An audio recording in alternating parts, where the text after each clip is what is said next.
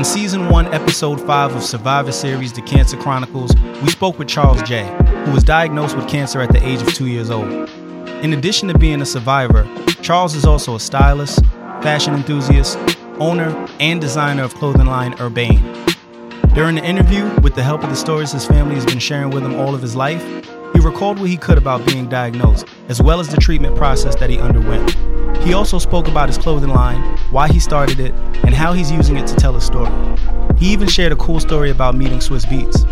Being 25 years cancer-free, Charles' story exemplifies how hope, passion, and determination can be the recipe for success in any facet of life. Tune into this awesome story and enjoy.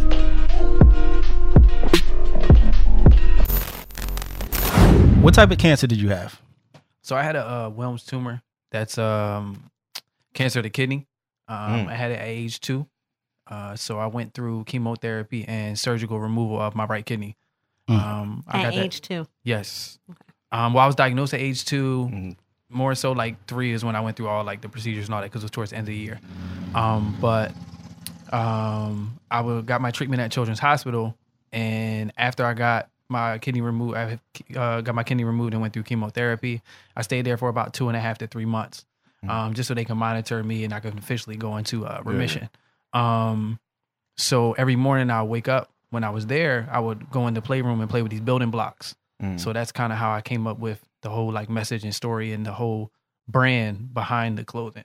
That the logo is now the color blocks. So that's the whole story behind that. But now I've been in remission for 25 years, 24 years. Cool. Yeah. What signs did you have, like, at that age?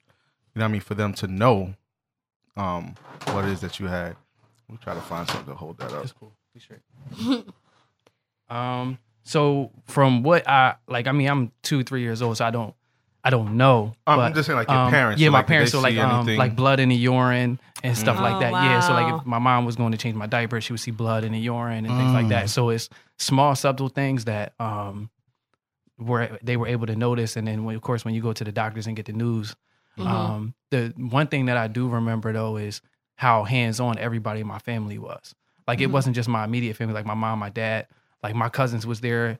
My cousins, my aunts, uncles, like everybody was there literally taking care of me at the hospital, and they were coming for visits. Like people were spending the night with me when my mom and dad had to focus on, because I got 6 sisters. So like they had stuff going on at home where it was like, yo, we can't be there tonight, but your Aunt Terry is coming up, or your Aunt Laura, or whoever. So like my family was really hands-on through that experience.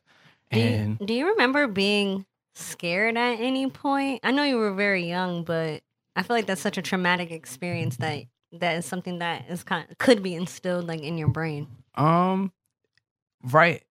The thing is, things trigger memories for me. Since it was so young, I can't like dive back into my mind and be like, yo, I remember this, I remember that.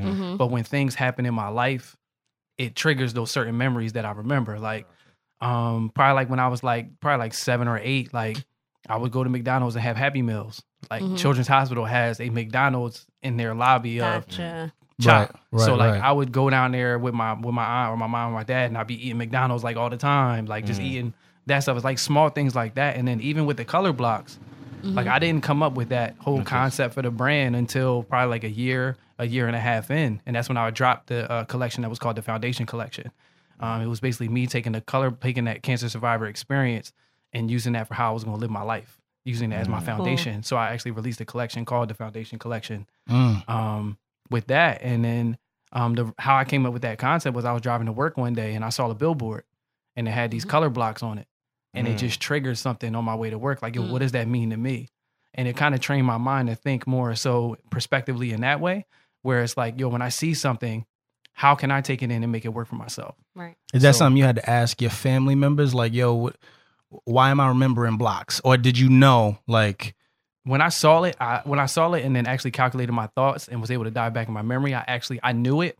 But then I went home and had that conversation with my mom. Right. Okay. And the moment that we had that conversation, she's breaking down. So it's like, I know that that's what it was. It wasn't me making up something that wasn't true. Like it was deep down in me. It just needed to see something or have something occur for that memory to pop back out. Gotcha. So you said you're 25 years cancer free. Have you had like any side effects or anything, or was it just like you got the surgery, you did the chemotherapy, and then you were monitored for those 3 months, and then you were good to go? Yeah, like I haven't had any like issues pretty much at all. They didn't want me. The doctor told me that I couldn't really play any sports just because if I get hit too hard, like my one kidney could fail and I could die. Okay. But I loved playing basketball growing up. So when I was in middle school, they were like, this is when people start getting a little bit more physical. Like you got to start wearing a kidney guard. What does a kidney guard look like? It's like this. It's like, imagine a cast, but it's shaped like this. And Okay, it wraps like a around. C. Okay. Yeah, it's like shaped like a C. So it was wrapped around, and I had like a Velcro strap that I have to wear around my stomach. And it's just not comfortable. Like if I make a certain kind of movement, the cast is digging into my side. Right. Yeah, it just wasn't comfortable. So I wore that in middle school. Then when I got to high school, I was like, I told the doctor, like, I'm not wearing it. And I don't really care what you have to say. I'm just not wearing it. Yeah. And I literally took it and threw it in the trash. Like, I'm not doing that. So they had me wearing like the football players be wearing like the bike rib guards. The ones that go like over here and around the side. So I was wearing that for my freshman year. And after that, I'm like, yo, I'm not wearing that either. Yeah. And so, and then everything was good. Yeah. Everything was cool. I didn't really have any issues, but more so it was things with other people that had issues with me. Not even talking about cancer, just me being undersized and not being like the same strength or like that with everybody else. And I'm not attributing that to cancer, but my body just didn't respond to, like, I couldn't take protein, creatine. Like I can't, everything for me has to be all natural.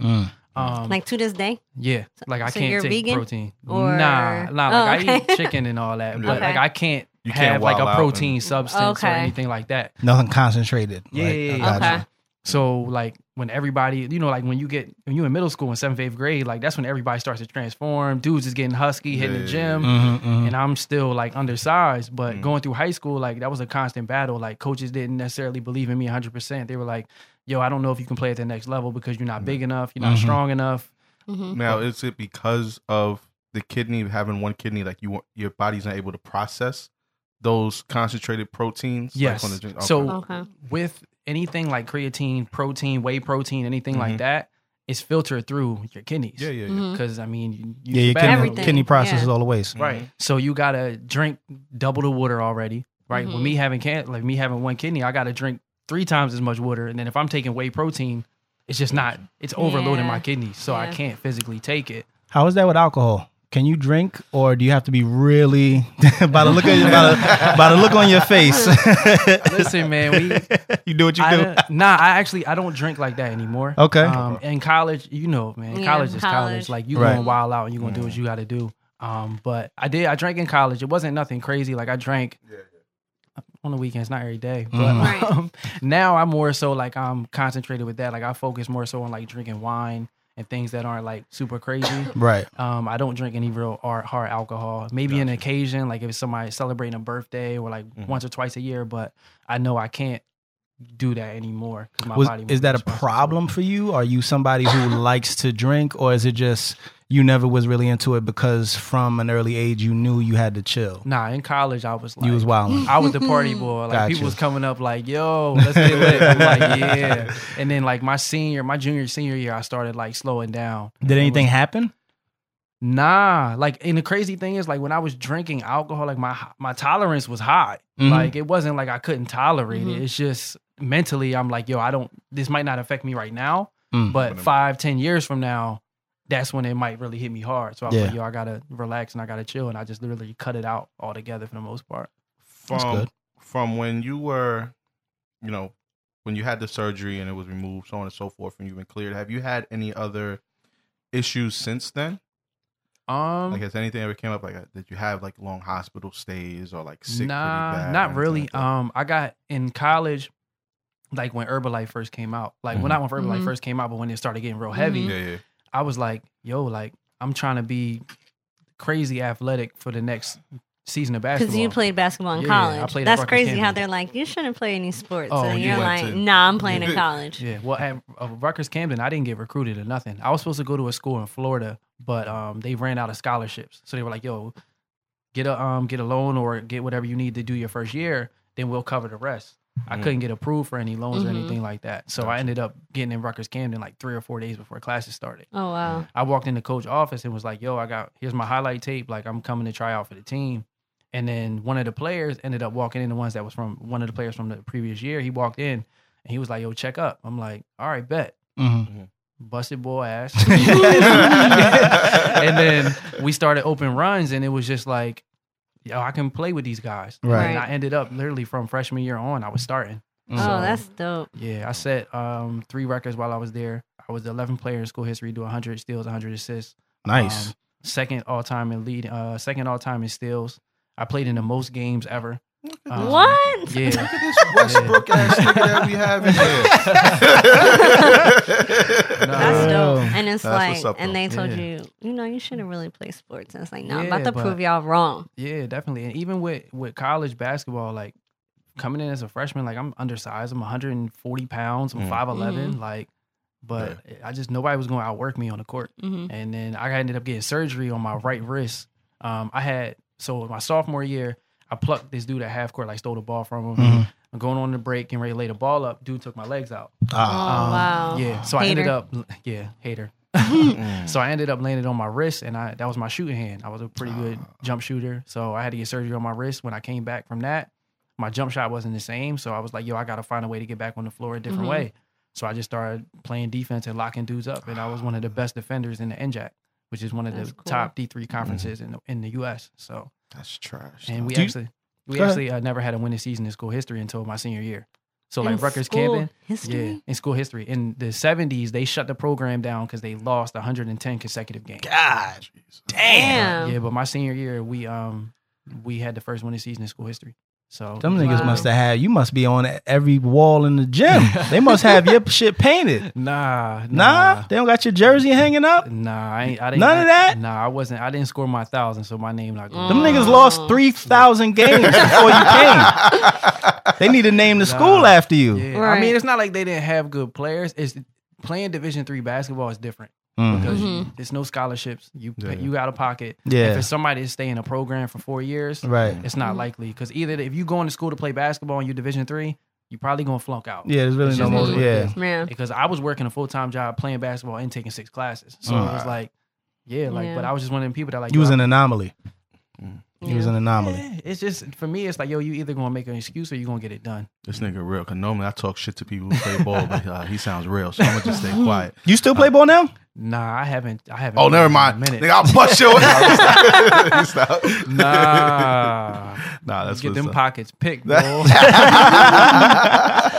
right, man. So, just going back, if you recall, like, what was the treatment process? You know, So, when initially I went right into surgery because the tumor was on the kidney. So they ended Like, up, like you got admitted and then yes, Okay. and then right to surgery because they had to get rid of the tumor. okay. So went through the surgery, and then I would say it was about maybe a month, just to make sure everything was like clear out of my system. Okay. And then chemo started. Do you know like because I know like sometimes you'll go like once a week or like a couple times a week. Do you know your? I don't remember how often it was, but You know for how long? I couldn't even tell you. Okay. I don't know exactly how long. I just know based on the time frame that after I had surgery, I was there for 2.5 to 3 months after that. Okay. So I'm guessing the chemo was probably heavily intense Yeah. because I was still there. Like most of the Right. time, they'll let you do your treatment and then come And then home. go home. Yeah. Right. So I know it was probably intense since I was there for that amount of time. It's probably because you were so young. Yeah. Because they wanted to monitor you. Yeah, definitely. Is your kids having this type of cancer, like cancer in general, something that you think about? I know you told me earlier you don't really plan on having kids anytime soon, but like when you do, is that something that you think about? Yeah, it's definitely something that's in the back of my mind. Is that hereditary, that type of cancer? Not that specific kind of cancer, but there's a lot of people in my family who had cancer. Okay. My aunt died from breast cancer. My uncle died from, what did he have? It was like it was like 4 or 5 people in the last 2 years that died from cancer. So it's heavy. It's heavy. I mean, I got a really big family, so I mean that doesn't necessarily help, but Yeah. it's been heavy. Like my one aunt is going through cancer right now. She's going through her 10th round of chemo. Oh wow. Damn. So Yeah. and then one of my boys, shout out to JP, he just did his 16th round of chemo, and then he's just waiting to see if he goes into remission. So he has stage 4. So okay. yeah. What stage 4? What type of cancer? Stage 4 is like bad. No, but she's what saying- type of what type of cancer? cancer? Yeah, I know. I don't even remember Yeah, but offhand. stage 4. But I think he's just saying in general, Yeah, like, stage 4 is just bad, Yeah. regardless. Oh, that's true. How do you go back for checkups? And if Yeah, you I do, go. like, how often? So when I was up till the age of 18, I had to go once a year. Okay. Now once I went from 18 to 21, it was once every 2 years. Okay. Now it's more so like once every like 3. Oh, wow. Yeah, so I don't have to be heavy. I mean, I have to follow with my primary doctor Yeah. regularly, but I don't have to go necessarily back to CHOP for any type of like treatment or anything. But So when you go back for your cancer, like cancer checkups, Yeah. you go back to CHOP? no, I go to Okay. your urologist. Okay. Yeah, because they check mostly like everything is all like my fluid okay. levels and like any type of issues with like using the bathroom a lot, because that's what triggers most of the stuff with your kidneys. So Okay. Okay. Gotcha. Just, is there any chances of you getting any other kind of cancer, or that coming back, or anything like that coming back? right now, no. Okay. I Okay. mean, if It's like 25 years. yeah, like it's long going now. So I mean, is there a chance that something could happen in the future? There's always a chance. Gotcha. But as of right now, nah, I'm 100% kicking. Nice. That's what's up. So tell us about Urbane. This is your clothing line, right? Yeah. So when I was in college, I was the dude that was going to class 8 a.m. with a blazer and a bow tie. That was me. Yeah. All right. Spiffy. Yeah. Something like that. Hot pink blazer, bow tie, all of that. Like I was You was dressed for Yeah. class when everybody else is in sweatpants, barely awake. yes. And I was probably half asleep. Probably wore it the night before and was probably still smelling like alcohol. Oh my God. Oh, man. I was into fashion. I was into getting dressed and styling. I wasn't more so concerned with fashion.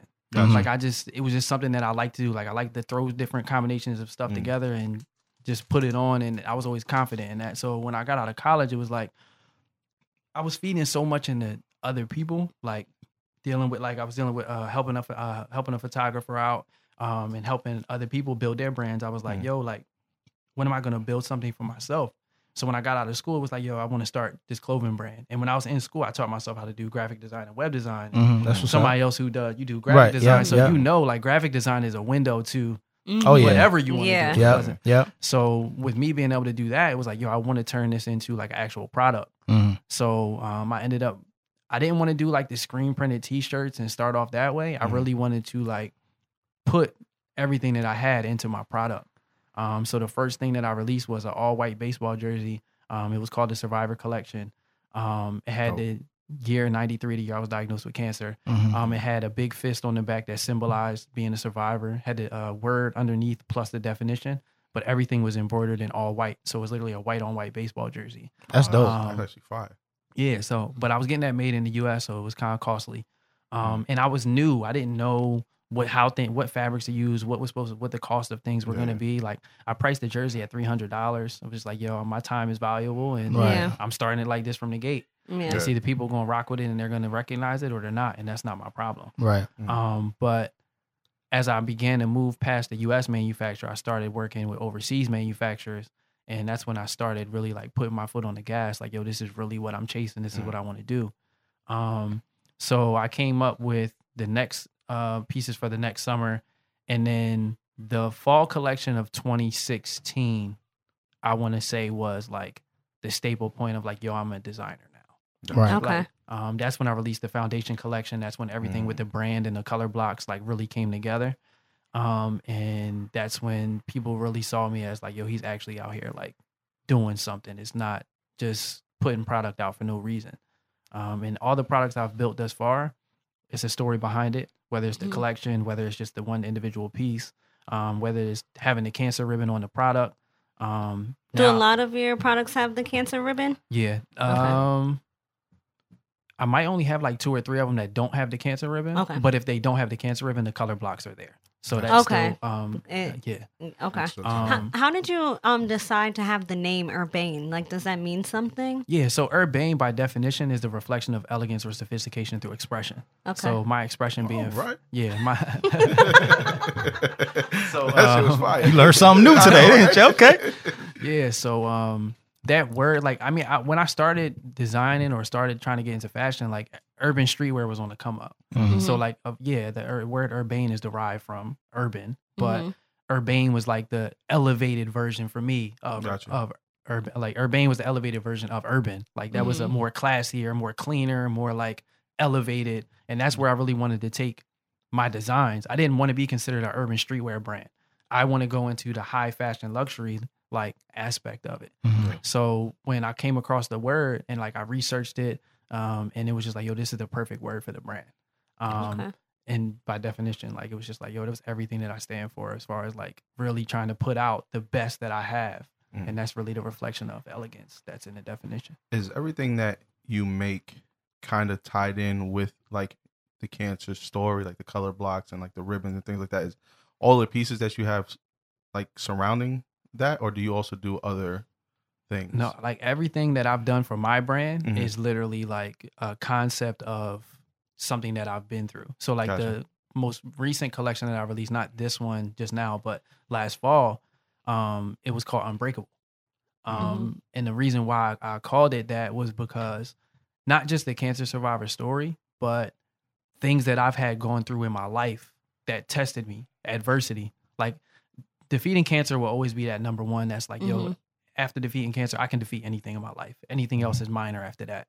But I did go through a lot of things. Like I moved around a lot when I was younger. I lived in like, I want to say like 12 to 13 different houses in less than 10 years. So it's like I've went through, and it wasn't anything like I'm an inner city kid and I grew up and struggled. Like, nah, but like I grew up in the suburbs, but just because when you grow up in the suburbs doesn't mean you don't struggle. Like there's things that go on in the suburbs that not necessarily are the same as the inner city, but it's still things that I had to battle personally. So with that, like even with going to school and going to school full time, playing basketball, working full time, like there's adversity with that.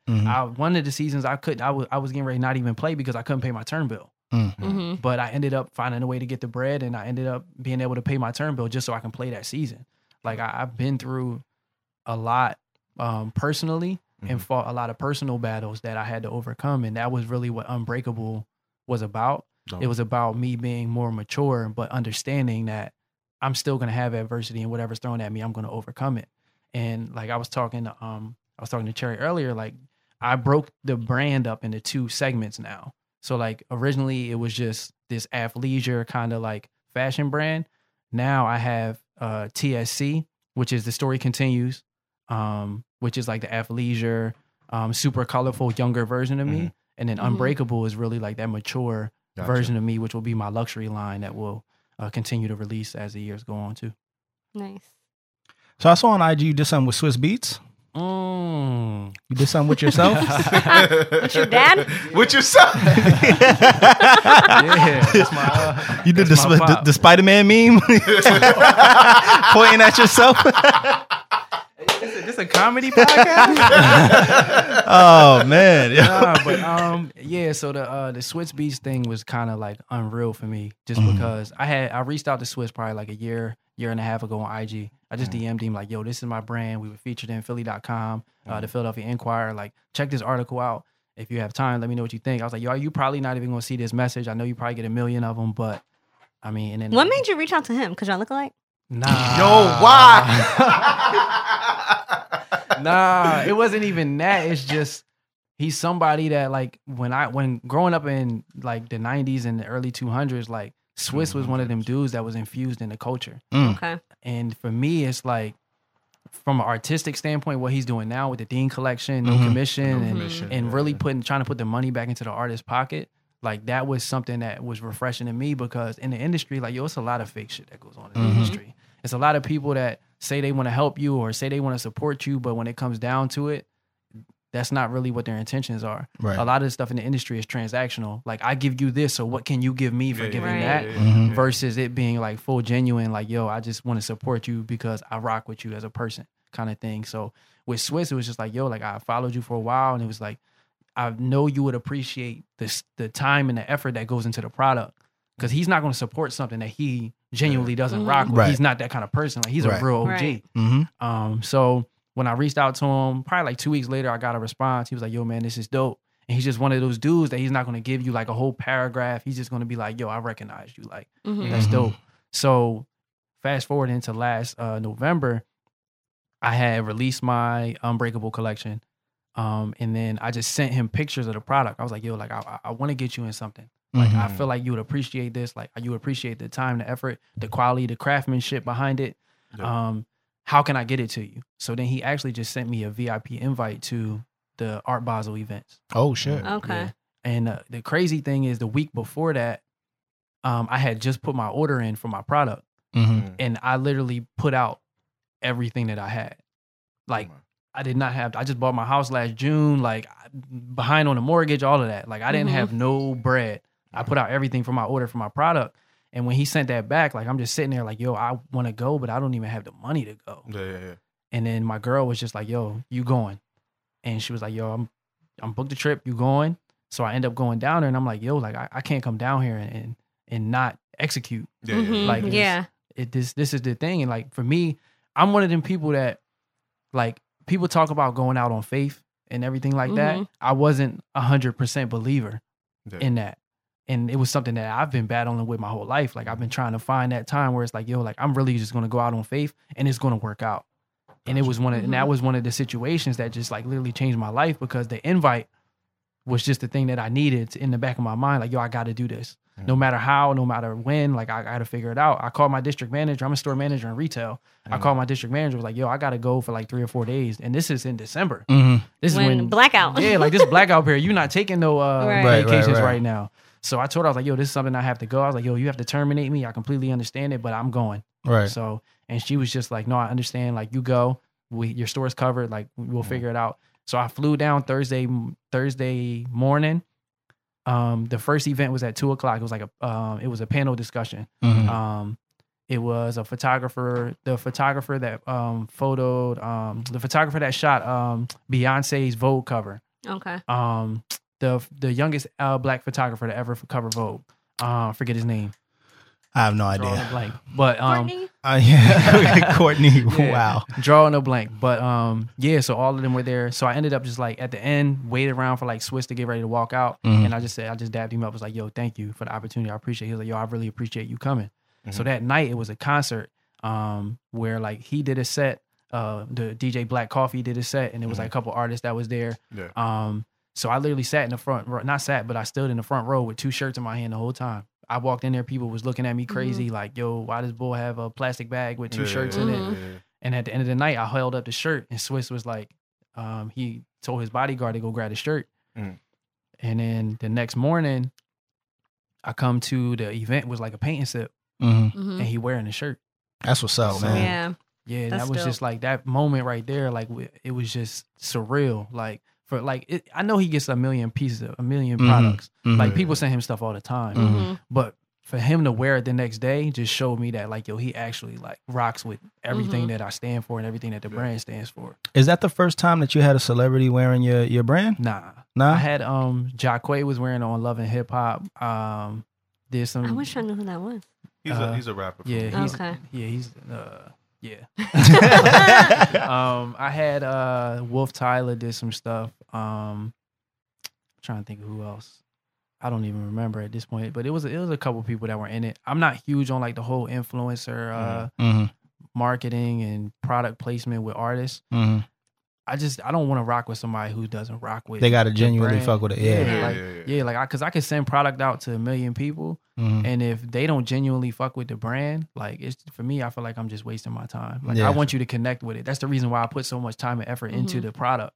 If I was just putting product together and selling it, then I would send it out to everybody and their mom, because that's the easiest way to get popping. But for me, it's like, I put 3 months, 2 months, like, into developing a single item. Like, the shorts that I have on, that was a 4-month process. Like, I designed these shorts in December, and they didn't come in until January, like March, like now. So it's like, I put a lot of time and effort, and I just don't, as far as like even picking the fabrics and everything, like, I make sure it's the top of the top. I'm not going to give you some nonsense and slap my brand logo on it. I just refuse.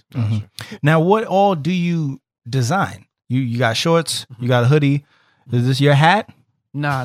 Okay. I wanted like, what if there's somebody, you gonna make me spill the beans. So if there's somebody who wants to go purchase clothing, right, from your brand, right, can they put a whole outfit together, or is it just something where you can get t-shirts, hoodies, and shorts? So that's the point that I'm getting to. Okay. With the brand, like all the pieces that I've released thus far have all been like statement pieces. Okay. It's been like a piece like I dropped the piece that Swiss was wearing was a striped rugby shirt, had like a pink collar. That's not something you could wear every day. Right. But that's also the reason why I started to segment the brands, because TSC, which is the Story Continues, that I started with the Story Continues concept like 2-3 years ago. That was like all the windbreakers, the loud colors, the younger version of me, right? Gotcha. So with me going head on with TSC, it allows me to give people the everyday like hoodies and sweats and like these sweat shorts. But then Unbreakable allows me to get into like a different zone where it's more high fashion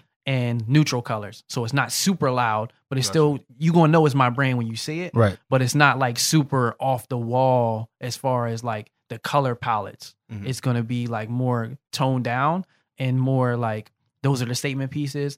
TSC is going to be more everyday. So it's like Polo has Purple Label, and then they got like Polo by Ralph Lauren. Right. Now, is there a reason that you don't do certain garments? Like, do you not want to do hats? Do you not want to do? Nah, I've done hats. I did a dad cap last year. It was an all white dad cap. It was like super distressed. Had the color blocks on the front. It had a quote on the side that said, damn, why am I drawing a blank with this? Says something fire. It did, but it was tone on tone. So like you couldn't see it unless you really got close to it. Right. And then I had the 93 in the back because the year I was diagnosed with cancer. But doing stuff overseas, it costs a lot of money. Like that's just, it is what it is. Like regardless of your process, like I've got to a point where I can control 92% of my process.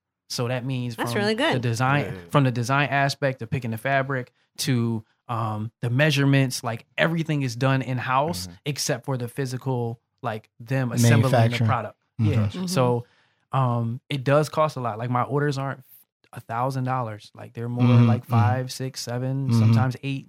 Then you got Trump's tariffs and taxes that jumps it up like another 2,000 depending on the materials that you use and things like that. So it's difficult to be a small business and to have to operate on that cost factor. Right. Because like if I wanted to, I could go on Shopify and drop ship t-shirts and not have any cost. But that's not necessarily where I want my brand to be placed in the market. I want it to be like, yo, like even the t-shirt that I have on, nobody can say that they have this t-shirt because I physically assembled it myself. Like I physically made the measurements, picked the product. This shirt's not going to fit like a shirt you get from American Apparel or H&M. Like it's different because I physically did all the work to make this shirt.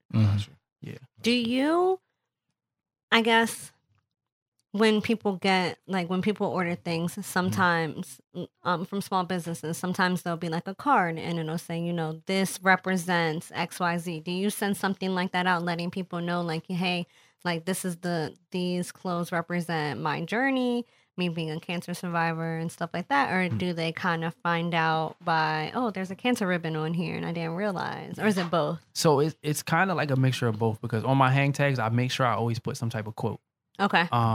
With the whether it's for that specific collection, whatever it is, I always make sure there's a quote on the hang tag. Because I mean, everybody's not a cancer survivor. Everybody knows somebody that went through cancer or has died from cancer or anything like that. But I don't want it to be like singly segmented to cancer survivors. Like I want it to be more so with anybody who's facing adversity. I want to be able to inspire you with my story. Gotcha. And that's what it comes down to. Like you don't have to be a cancer survivor to understand what I've been through and how it can affect you. Like there's people who are literally survivors because they're just going to work every day trying to pay their bills, or the single mom who's out here busting her ass to make sure that her kid can eat. Like the idea of a survivor is so much bigger than just me. It's everybody day to day. It's just a matter of you recognizing it and appreciating that, yo, I am really a survivor. Like I'm working every day to get to the next step. And that's really what the brand stands for. I just put the whole cancer survivor thing because that's my story. But right. I want that concept of the brand to be more inclusive. Gotcha. I have a question. So you said that your girlfriend flew you down to go to the event. And she's still your girlfriend today? Yeah. And she went down with me too. Oh, okay. Yeah. So, question. So I feel like I know I spoke to a couple people who have like gone through cancer, and I know that like yours was so long ago, but is that or was that a factor when you were dating?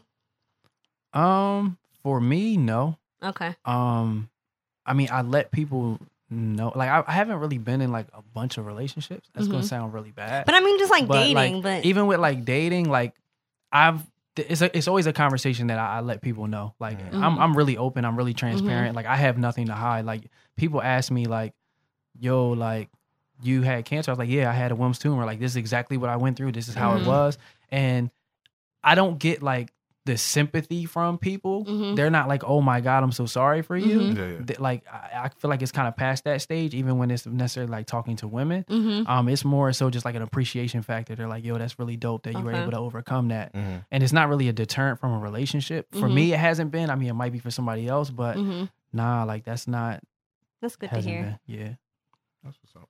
So what's next for you? Is there anything coming down the pipeline that you could talk about as far as new merchandise, a new line, and just what do you got planned for the future? So I just released the shorts that I have on, and then the t-shirt that's underneath my hoodie. We just released that because I wanted to get some basics out. But it's funny because the collection is called Not Basic, and the reason why I called it that is because when you think of basic, you think of like every brand has a basic t-shirt or basic sweats, like where it's just their logo and on there, right? But for me, it's like, nah, like this isn't basic. This is me putting a product line together that's completely custom, and it's not something that you just get wholesale and screen print on or embroider on top of it. This is literally mine. Like I can call this t-shirt mine.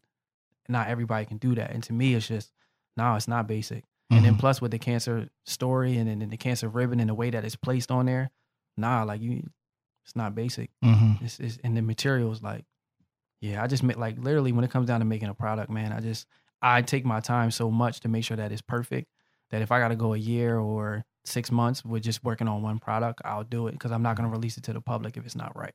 Gotcha. That's dope. But as far as what's coming up, I just released this. I got like 5 or 6 more colorways that'll be dropping different times throughout the summer because I didn't want to drop everything at one time.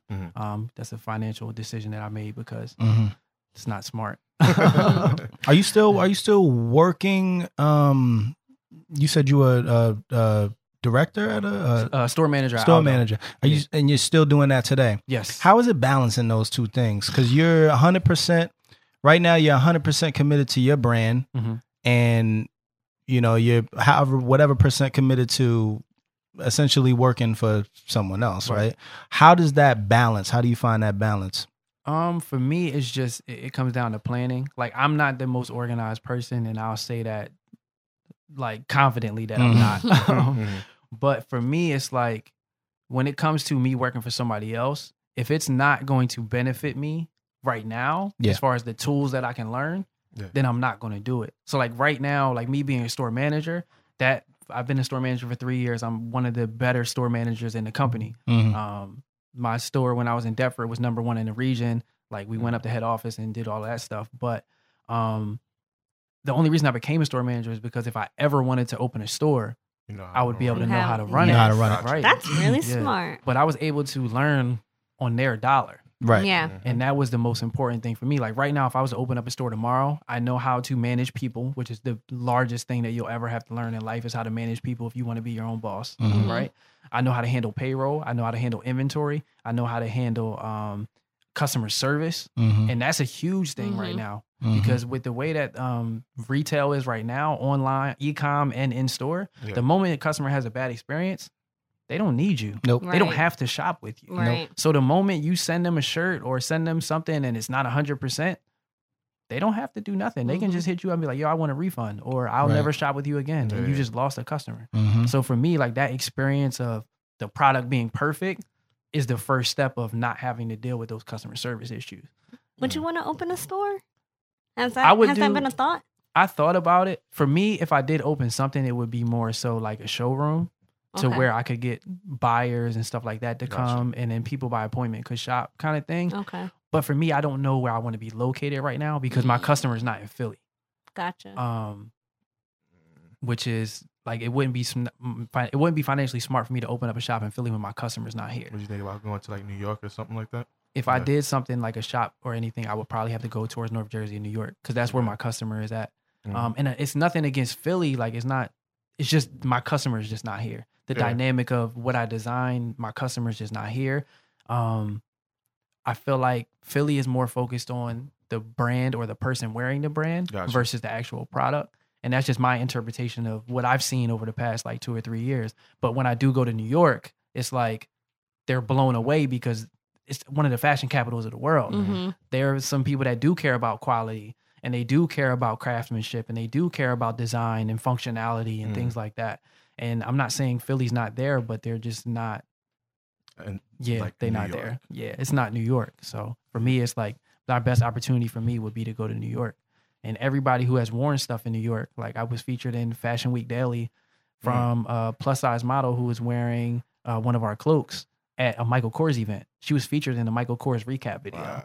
So it's like, I know where my customer is at. It's just a matter of me preparing the brand to be ready to scale there, which that's what I'm working on now by dividing the segments of the brand. So I have 2 different customers, but with TSC, that's like the entry level product. That's like you coming in like, all right, I see this brand is dope. Do I want to spend $200 on a jacket right now? Probably not. But I'll spend $40 or $45 on a t-shirt. And then when they see the quality, it's like, it's going to be worth it if I make that purchase.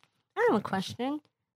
Back to your cancer stuff. Do you celebrate every year being cancer free, or does it get old? Because I'm asking for myself. Right. Because I celebrated my first year and I was like, man, that's kind of corny for me to celebrate the next year. But then I'm like, no, like I'm celebrating having life. Yeah. But I'm like, now you deep in here. You 25 years cancer free. So, or have you ever celebrated? Has that been something that you celebrated? Not really. I feel like every day is a celebration.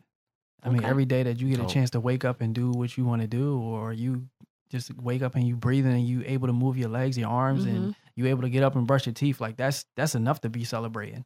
I'm going to celebrate that every day. And that's why my motor is so high, is because like, yo, you almost didn't have it. Right. Exactly. It's like, yo, I have this opportunity to do something so amazing. I can't take that for granted because I almost had the opportunity taken away. So I gotta be pedal to the metal all the time. Do you think you've been like that all your life? Or have you been like that all your life? Or was there like I guess like an epitome you had one day, like, oh my gosh, I'm a cancer survivor. When did you realize you were a cancer survivor? Or has that always been like fed to you? I mean, it's been fed because like my whole family like has been, like I said, they were involved in that whole process. So like whenever I see them, like even now, like when I see them, like, yo, I'm so proud of you. Like I'm so proud of you. Everything that you're doing, everything that you're fighting for. I remember when you were this small and you were eating chicken nuggets every day. Like those are like the things that were fed in my mind even when I was growing up. So I was around it every single day. Nice. So you gotta do a chicken nugget line. Yeah, the McDonald's line. I want 5%. Oh, nah. I want 5. I want 3 to 5%. 3 to 5%. 3 to 5. I'm gonna design the box for you. He's gonna ship it to you. Ain't gonna be shit in there. But nah, you just get the box. He's just gonna ship the hang tag. Yeah, you put whatever you want. You put whatever you want in there. But actually, back to the question of have stuff that's coming up. I ain't want to spill the news, but I'm gonna give y'all some news, man. You got a chicken nugget line coming out. Nah, I got some bedroom slippers. Oh shit! It's like I'm in the bedroom slippers, man. You see me out here? Yeah, I mean, the jokes. I got the one of 50s. Yeah, I mean, I actually the one of 50s. Yeah, one of 50s. There's only 50 of these in the world. It's funny that you said something about dad caps because for me, I'm trying to find ways to work smarter, not harder. That's one of the biggest challenges for me right now is my motor is so high that I want to do everything. I want my hands in everything. I want a piece of it. I want to know exactly what's going on. I want to be the one curating it, all of that. And that has been a reality check for me because I can't do everything. If I want this business to scale, if I wanted to get to a certain level, I can't do everything. And even when I linked up with my photographer, shout out to Rue Castro, he helped me transform the brand within one photo shoot. He saw a vision for the brand, was like, yo, you're not shooting the brand how it should be shot. It could be shot better so that the products will look better, and just the overall image of the brand is not being sustained right now with what you're doing. And for somebody to come to you and say that, most people will look at it like, yo, like, boy, you a hater. Like, why you hating on me? But I took it in and was like, all right, let's do it. So we did the first photo shoot and like the whole brand transformed. It went from this urban brand to this high fashion, like Urbane. Yeah, like that's what it was. Definitely. It went from urban to urbane, like definitely. And the reason I say that is because by me allowing somebody else to come in and me putting my guard down, trying to do everything, the brand has got to the next level. And even now, I'm trying to like do things like I was saying with work smarter, not harder. I just locked in a collab with 4-7. The dad caps. They got all of the major licenses from NCAA, NFL, and they're actually going to be manufacturing all of my dad caps from here on out. And it's going to be co-branded, so it's not like they're just going to manufacture it. Like their logo is going on it too. I made sure of that because quality-wise, you have New Era, who everybody knows, but 4-7 is creeping. Yeah, right. And they getting ready to take that top spot because all the licenses that they're getting right now. And for me, it's like, if I want to be seen as this amazing brand, this high quality, like fashion powerhouse, I got to connect with some of the people who are creating those products that are top tier. That's crazy because I was going to ask you, and I was almost certain the answer was going to be no, so I didn't. But I was going to ask you, do you see yourself or do you want to collab with any other major brands? The reason I feel like your answer would have been no is because I feel like your brand is so unique and specific to a storyline that you're trying to tell that I feel like incorporating any other brand might sully what your messaging is. Because I'm thinking to myself, yo, it would be dope if you mentioned the rugby, right? It would be dope if, like, you know, you worked with Polo and had some line, and I'm Polo, I'm just throwing names out there, but like any other brand, right? To where now your brand gets blown up because another larger brand puts it out, collabs, and then it's like people are recognizing it. Right. But that's dope that you're working with. See, that's a different type of collaboration though, because now you're also you're kind of removing like a middleman and using, now they're going to put because they already do hats. And if you don't do hats, now it's like, if you want to do hats, you got to step into a lane that you're not familiar with, but that's already their lane. So it's like, you already do rugbies, you already do hoodies, so there's no need for you to collab with other brands that do hoodies and do you know what I mean? So holla at me when the Air Forces drop or the SBs, all right? Right, when you going to do sneakers? So I actually already designed a sneaker, but digitally designed. Okay. So I haven't gone forward with the manufacturing process or anything like that because I know the time and effort that it costs, and I got to put my focus into developing what I got right now. But even back to the thing with collabs is, excuse me, damn Fritos. But with the collabs, I make sure the message is in the forefront. Right. And if the brand or the company is not on board with that, I will not work with you. And the reason why I rock with 4-7 so hard is because I sent the initial email because I saw them like, yo, 4-7's blowing up. 4-7 is on the map. They got the best dad caps as far as the shape, the fit, the style. Like, they've mastered the dad cap. There's no other brand that mastered the dad cap like them, and that's the reason why they got all the licensing. So for me, it's like, I want to collab with them because they're the best. And if you want the best, you either find a way to be the best or you get in and work with the best. Right. And that goes for anything from the photographers that you work with, the models that you choose, the stylists that you work with. Like, for me, my brand, I look at it like, yo, if I want to be, I want to be like Gucci, Burberry. I want to be a fashion powerhouse. And the only way to be a fashion powerhouse is to do what they're doing. Not necessarily product wise, but business model wise. Gucci always uses the best models. They use the best photographers. So for me, it's like, yo, if I want to be the best, I got to use the best. I'm not going to shortcut it. I'm not going to use this Instagram model who has a good following, but she doesn't know how to model. Right. She's more so like an influencer. I'm not going to use her for my brand because that's me settling. Right. You get what I'm saying? Yep. But as far as with the collabs, like I reached out to 4-7. I got an email back probably less than a week later, and they were like, "Yo, we're in love with this story. We'll begin to move forward." Because they haven't. 4-7 is eventually going to launch a wholesale division, which they will let you buy their stuff wholesale, and you can embroider, screen print, whatever you want in your local print shop, whatever. That'll be dope. Yeah, but they haven't launched it yet. So for them to say like, okay, yo, we're willing to work with you, this means that this is a step for them. We're like, yo, let's test out this process and see how it works. But I told them like, yo, I don't want wholesale. Right. I want an official collab where your brand and my brand are together and working on it. And then the PR rep ended up calling me the next Friday and was like, tell me more about the brand. So I tell her the story behind the brand, the Cancer Survivor story. I just launched my my social responsibility part of my brand where when I was younger, I had they had Make-A-Wish. I don't know if you guys are familiar with that. Yeah. But when I was 6, Make-A-Wish granted my wish was sending my whole family to Disney World. Oh, wow. So yeah, they sent my whole family to Disney World, and what that did for me was it just showed me that like anything is possible. Like I defeated cancer, but like every kid's dream is like I want to go to Disney World, and for that to happen at age 6, it was just like I want to do that for somebody else. And I reached out to Make-A-Wish, and how they operate is they just want the check so that they can go and do the process. Gotcha. Right. I want to be hands on. Right. I want to be there. And it's not even for me to be there to record anything.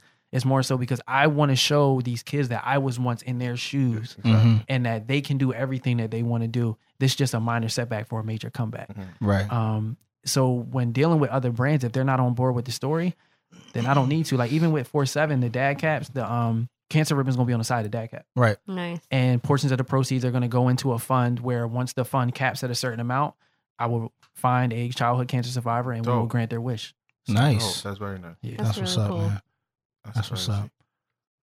Do you have anything else to? So we're pretty much wrapping up here. Do you have any things you want to plug or any final words you want to say? Any advice that you have for people that might be in the same similar situation, whether it be, excuse me, a cancer survivor or someone who's going through cancer, or even a designer, even somebody who was aspiring to be a designer? As far as the cancer survivor aspect of it, it's a mental fight. I mean, I was young, so I didn't know what was going on. But anybody who's older and going through that battle, it's really a mental fight. It's you not giving up. And like I seen JP go through that experience, like from afar. Like I wasn't with him throughout the entire process, but like I seen it on social media, and he literally took it heads on and was just like, "Yo, I'm gonna defeat this thing," and he did. Like he's good. Like 16 rounds of chemo, and he's here. Like he's good. And just seeing that in real time, because I couldn't necessarily.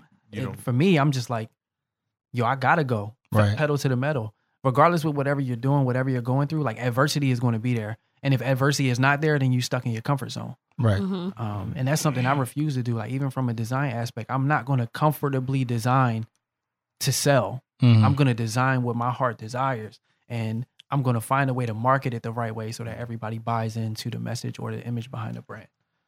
From a designer standpoint, man, just create whatever you want to create. I see so many people conform to what the industry wants them to do. And yeah, it might look good for the first year or the first 2 years, but that moment where your brand really has to settle in with people, they can easily forget about you. And that's what I always tell people. Focus on building your brand. Don't worry about making $1 million. One of my stylists that I work with, he actually said purpose over paper. And that was something that resonated with me. So focus more so on your purpose, your why. That's what should be pushing you. You should not be pushing for a dollar amount, because that can end that quick. Okay. Like I was telling her on the right here, like I went 7 months without a manufacturer. That was the end of that's the end of my world. Somebody telling me like, yo, we have your money, but we can't develop your product right now because we have other people that have higher value orders. So your stuff is going on the back burner. I had no product, no money, no nothing. That showed me how quick everything can be taken away. So it's like you really have to cherish what you got and appreciate the process. Because if I didn't go through that experience, I wouldn't have the manufacturer that I have right now. I wouldn't have been at Art Basel with Swiss Beats. Like that literally happened leading up to that. And that was just that jump of faith that I had to take. Like, yo, I'm going to take this one on the chin. and I'm going to keep going. And everybody that's been successful thus far that I've seen, it's just been because they haven't stopped. Like, it doesn't matter how talented you are, but if you're not going, if you adversity comes and you just decide to like fold over, it's a wrap for you. And it's people that might not, like, I'm not the most talented, I'm not the smartest, I'm not the most financially stable person developing a brand, but I know regardless of whatever happens, I'm just going to keep going, and I'm not taking my foot off the gas. And if something comes up, and I'm going to figure it out. And that's just kind of the mentality you got to have with anything that you do. That's dope. So where can people find your stuff? What's the website? Yeah. So what's the Instagram? The website is urbaneclothing.us. Okay. IG for the brand is urbane.us. My personal IG is at the Charles J. And I'm around. So my number is on IG. If you need something, any designers, anybody wants feedback, input. I'm actually kicking off my FaceTime seminars again. I was doing free FaceTime seminars for anybody who just wanted to chat for 10 minutes. Nice. Yeah.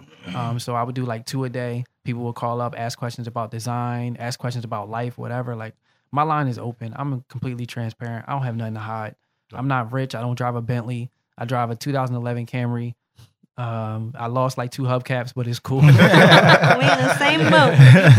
But I mean, it's just, I feel like we get so caught up in our own process that there are people around us that are doing the same thing that might just need a different perspective. Yeah. And I think that's what it comes down to. Like, I don't know everything, but if somebody asks me a question, they might already have the answer in their mind. But for me to put it from a different perspective, it can change everything for me. Yeah. And thanks for coming, brother. Yes, thanks for coming.